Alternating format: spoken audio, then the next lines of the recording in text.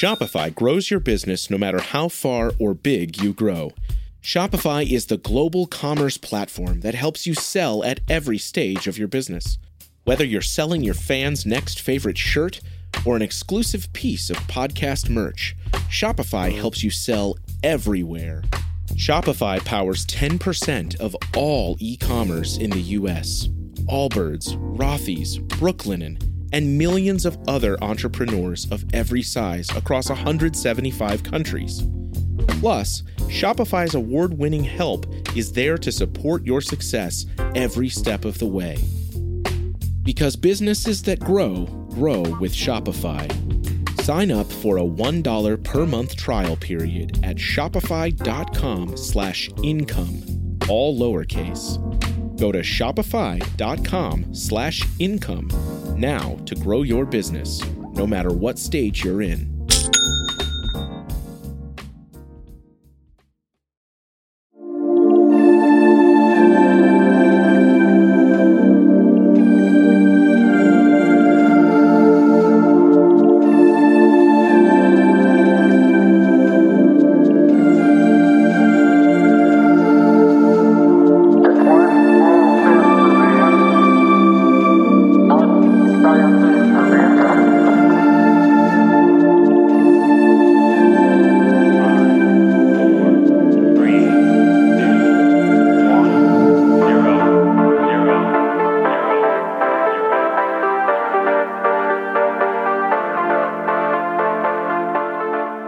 Hello, listeners, and welcome to Ohio Mysteries. We will get to our story in a moment, but first, let's talk about music. We have featured a lot of Ohio-based artists like Victor Samalot, Molly Morgan, Whiskey Pilot, and many, many more. If you go to OhioMysteries.com and select Featured Music from the drop-down menu, you can find all of these very talented artists. If you are an artist from Ohio or know someone who is, and you would like to feature your music on our podcast, send us an email at feedback@ohiomysteries.com. Now, let's throw another log on the fire, campers. It's time to dig up a new mystery.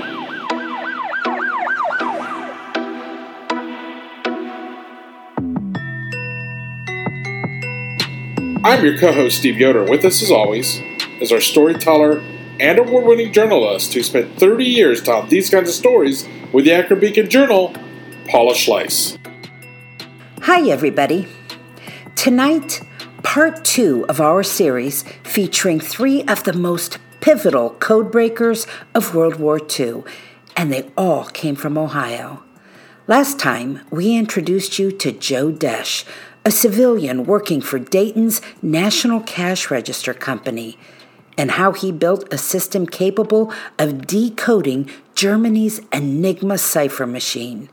He saved tens of thousands of soldiers and sailors from watery graves in the Atlantic, and yet suffered a nervous breakdown from knowing that in doing so, it ended the lives of others. Incredibly, Dayton also produced the chief codebreaker responsible for taking on the Japanese in the Pacific. He was also named Joe, a naval captain and arguably the man most responsible for America's historic victory in the Battle of Midway, a conflict from which the Imperial Navy never fully recovered. But he committed a mortal sin in the military. In solving the riddle of Midway, he proved an admiral wrong, a slight that derailed his remarkable career. His name was Joe Rochefort, and this is his story.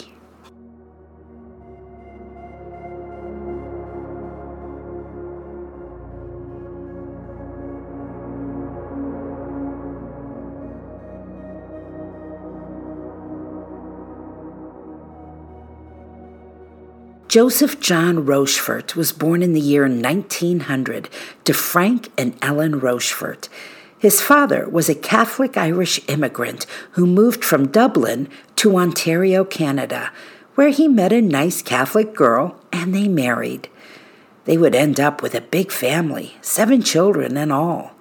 The first 3 were born in Ontario. Then the family moved to Dayton, Ohio in 1891. Dayton was an industrial city of 61,000 people back then, fueled by textile mills, a tobacco factory, and many small manufacturers. Frank Rochefort landed a job running a saloon downtown while his family lived above it. Later, he took a job as a department store salesman, bought himself a house, a modest place on South Bainbridge Street, where Frank and Ellen welcomed 3 more children, including Joseph John. Joe and his younger siblings attended St. Joseph Parish School, walking each day across the railroad tracks and through the open fields to reach it. But Joe wasn't much interested in a parochial education. What really inspired him was just a few miles from their home, the workshops of Orville and Wilbur Wright. When Joe was 3 years old, the Wright brothers flew their plane at Kitty Hawk, North Carolina, and became instant celebrities. Joe was hooked. He began dreaming of being a pilot himself. He held on to that dream, even as Frank and Ellen decided to move their family to Los Angeles when he was 12. Funny enough, his parents were not happy with this passion of his. They imagined him becoming a priest of all things, which is kind of laughable once you come to know the witty, cigar-smoking, and blunt-talking man he will grow to be. In 1917, the United States joined World War I, declaring war on Germany. Joe longed to help America win the war, imagined himself a flying ace. His brother Frank had already enlisted. Joe's high school newspaper was filled with stories about recent graduates and even students who had quit to join the war, talking about their experiences overseas. They were heroes, not to mention they sounded like they were having fun in Europe to boot. Joe couldn't wait any longer. In April of 1918, he left school and his girlfriend, Elma Fay, and joined a group of friends on a train ride to San Pedro Bay, where the Navy had a submarine base. There, he enlisted.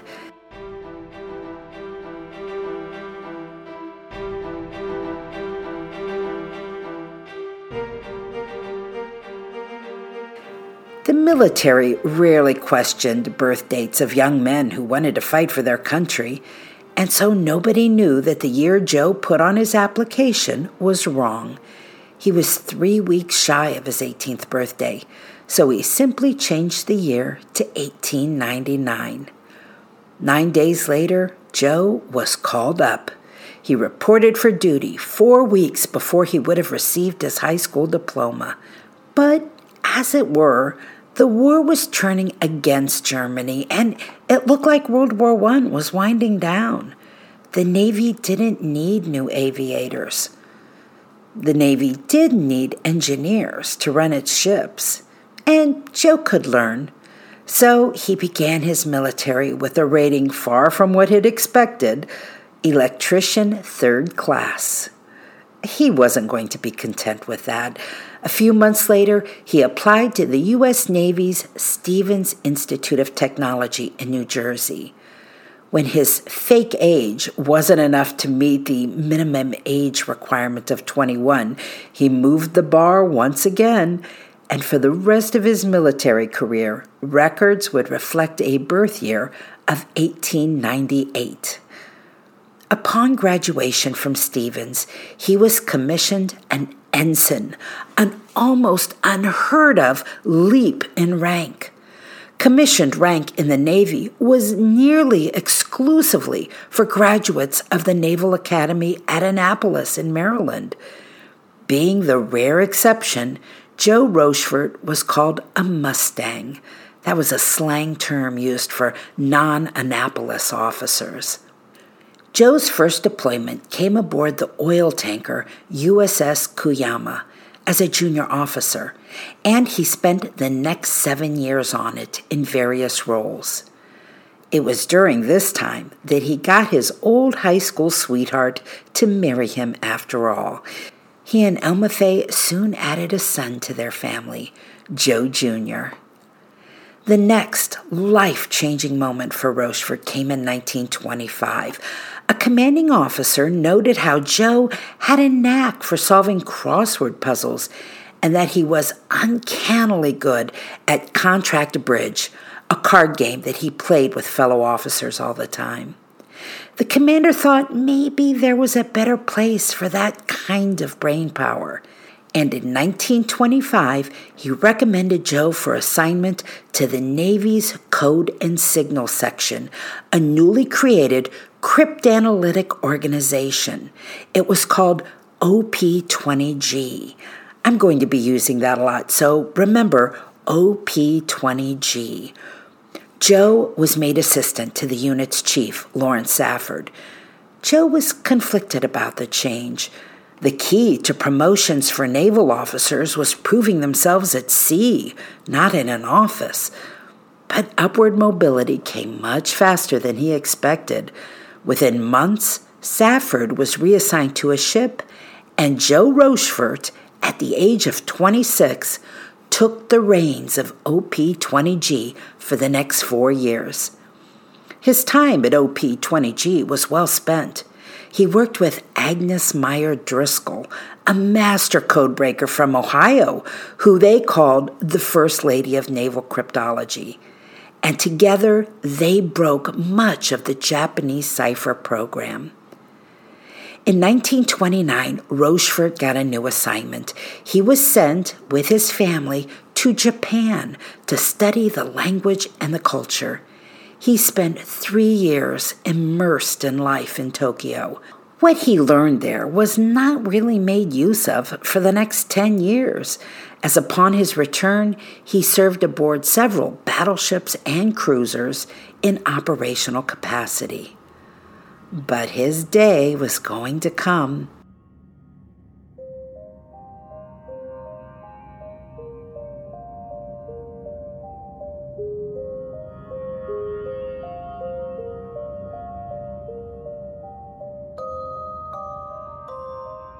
In June of 1941, Rochefort was assigned as officer in charge of the Combat Intelligence Unit in Pearl Harbor, Hawaii, better known as Station Hypo.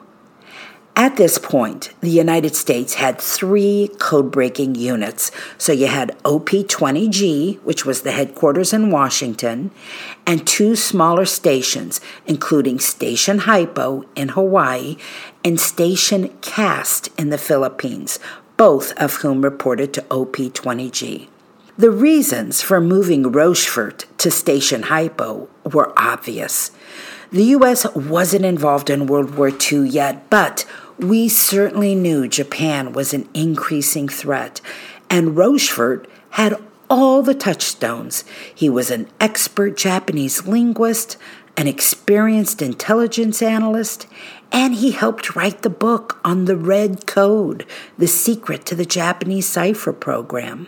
And that's where Rochefort found himself, in Pearl Harbor, when the Japanese made their devastating surprise raid on the U.S. fleet there, causing America to enter World War II. After the attack on Pearl Harbor, Joe and his staff of fewer than 20 cryptanalysts and linguists had one goal: track the Imperial Japanese Navy, or, in the words of Joe's personal mantra, tell the fleet commanders today what the enemy is doing tomorrow. And it wasn't just a job, it was personal for them. There was more than enough guilt to go around for their failure to predict the attack on Pearl Harbor, fueling them to work around the clock. Station Hypo was basically a bunker, a small basement in the bottom of a nondescript building accessed by a narrow, dirty staircase. But there, Rochefort inspired his people. He was present all hours of the day, even had a sleeping cot brought into his office for those 20-hour shifts that he put in.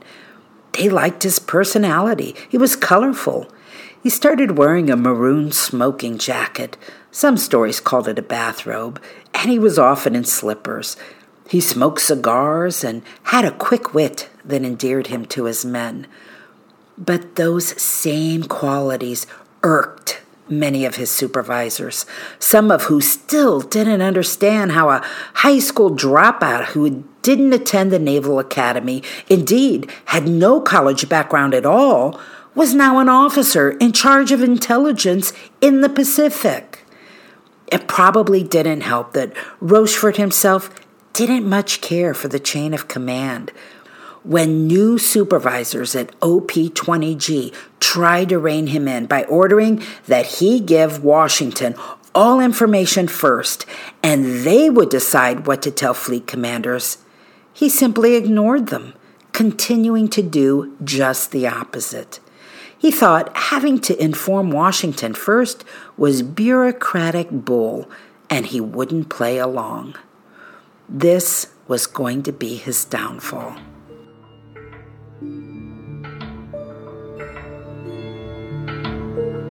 When you need mealtime inspiration, it's worth shopping Kroger, where you'll find over 30,000 mouth-watering choices that excite your inner foodie. And no matter what tasty choice you make, you'll enjoy our everyday low prices, plus extra ways to save, like digital coupons worth over $600 each week. You can also save up to $1 off per gallon at the pump with fuel points. More savings and more inspiring flavors make shopping Kroger worth it every time. Kroger, fresh for everyone. Fuel restrictions apply.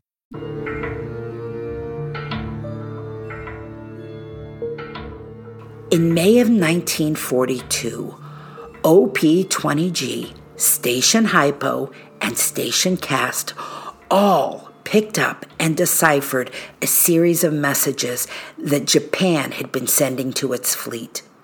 The clues suggested the Imperial Navy was deploying an occupation-sized force in the Central Pacific. But what were they planning to take over, and when? Rochefort thought he knew. Months earlier, he had deciphered a message in which he was confident that the letters AF in Japanese code referred to a somewhat inconsequential island in the Pacific called Midway, an atoll that we had people on, but apparently one that the Japanese thought would make a good jumping-off point for future attacks.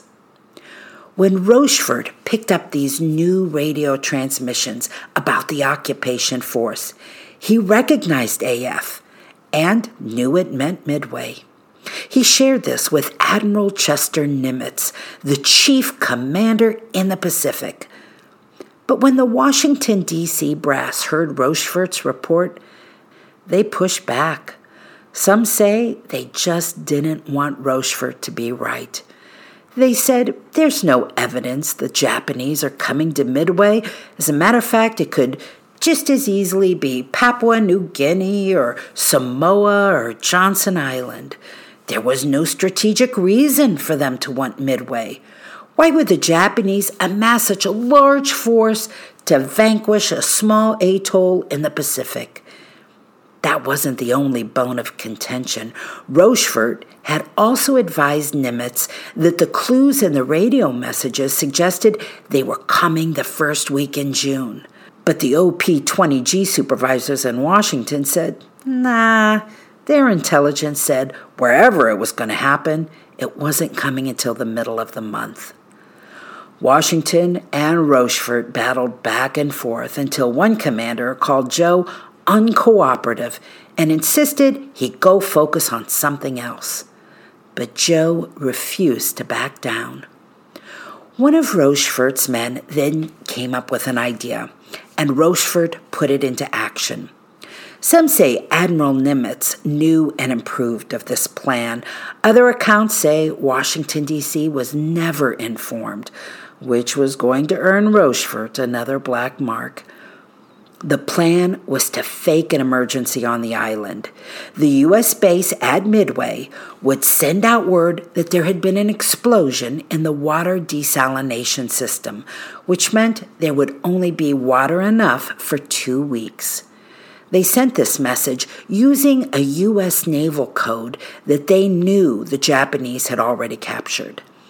They figured if the Japanese were coming to take over Midway and they learned there wasn't enough water, they would need to communicate by radio the need for a new water system to support themselves. Sure enough, the Japanese took the bait. Within hours, they were passing coded messages saying AF, that code that meant Midway, was short on water and to load additional water desalination equipment onto the ships. With that proof in hand, Nimitz agreed with Rochefort on what the target was. Washington, D.C., however, the guy in charge there, by the way, was Admiral Ernest King, who was one of the big shots who absolutely did not like Rochefort, finally agreed on Midway, but continued to side with other codebreakers who said it was coming mid-June. So Joe and Station Hypo went back to work. They made an all-out effort to unravel more of the Japanese cipher. They had been decrypting and analyzing up to 140 Japanese radio messages every day, looking for clues. They increased that to 1,000 messages a day, and nobody was sleeping. And soon they uncovered an intercepted communication with orders for 2 destroyer groups escorting the invasion transports to be at the rendezvous on June 4 or 5. It was finally enough to convince the one man who had the final say, Admiral Nimitz. This revelation was a brilliant advantage. Not only could the U.S. now be in a position to defend Midway, they could go on the offensive, surprise the Japanese armada before they even got there. And they did just that.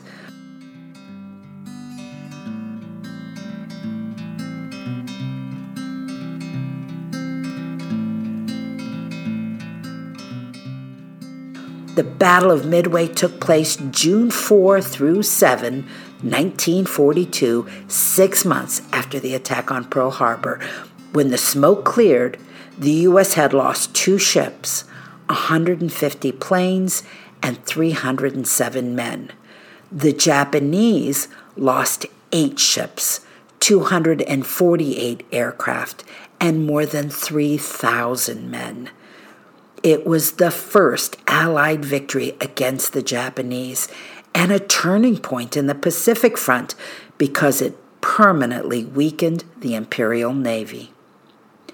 After the battle was won, Admiral Nimitz recognized it could never have succeeded without Joe Rochefort, and he recommended him for the second highest award in the Navy, the Distinguished Service Medal.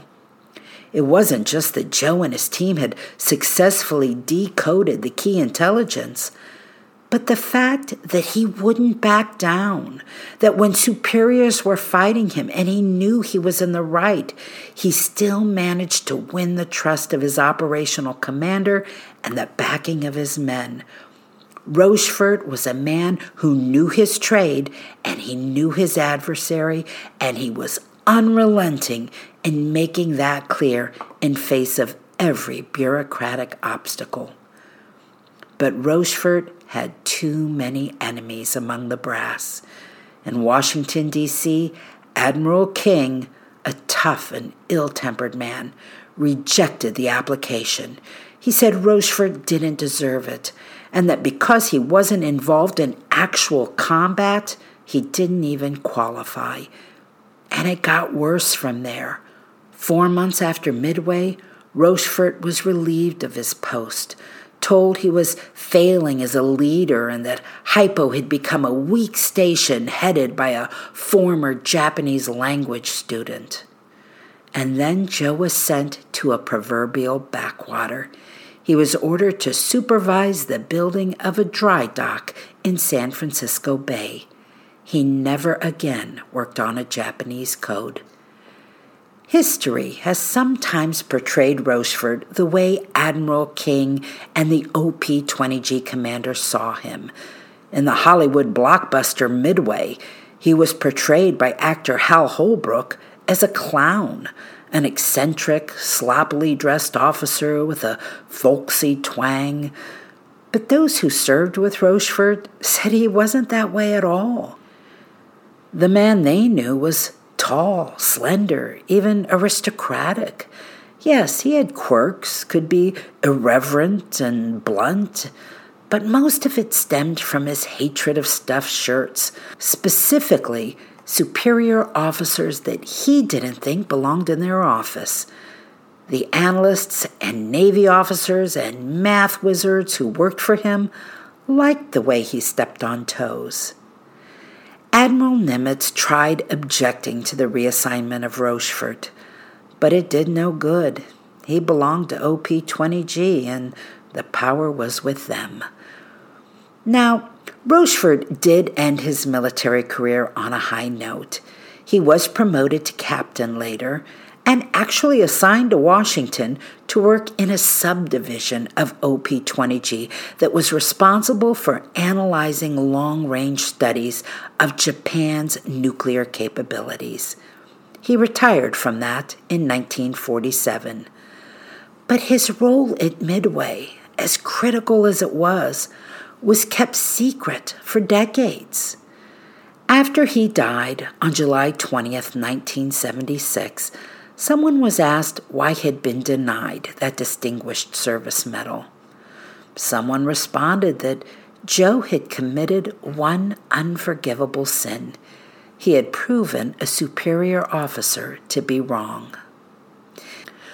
Rochefort's story doesn't end there, however, because soon after his death, those who knew the truth of what happened began campaigning for him to get that award posthumously. Many testified to the act being a personal vendetta by Admiral King, an embarrassment by the top commanders at OP-20G. Finally, in 1986, in a White House ceremony, President Ronald Reagan gave Rochefort the medal he should have gotten more than 40 years earlier, handing it to two of his surviving children. A year later, Rochefort was also posthumously awarded the Presidential Medal of Freedom. And today, there is a Captain Joseph Rochefort building at the National Security Administration facility in Pearl Harbor. Now, credit to much of the research in this story is owed to author Elliot Carlson, who wrote the book Joe Rochefort's War, The Odyssey of the Codebreaker Who Outwitted Yamamoto at Midway. I told you at the start of this episode that we had 3 famous codebreakers to tell you about. Seriously, I've got to wonder how much longer World War II might have lasted, how many more lives would have been lost if it weren't for Ohio's sons and daughters. And I say daughters because the third codebreaker in this series is that Agnes Meyer Driscoll, a woman who came to be known as Madam X. Come join us next time for her story. That's it for tonight, listeners. For photos, news clippings, and more on this and every episode, hop on over to OhioMysteries.com. Also, for more shows like ours, head on over to KillerPodcasts.com. We are a proud member of the Evergreen Podcast Network.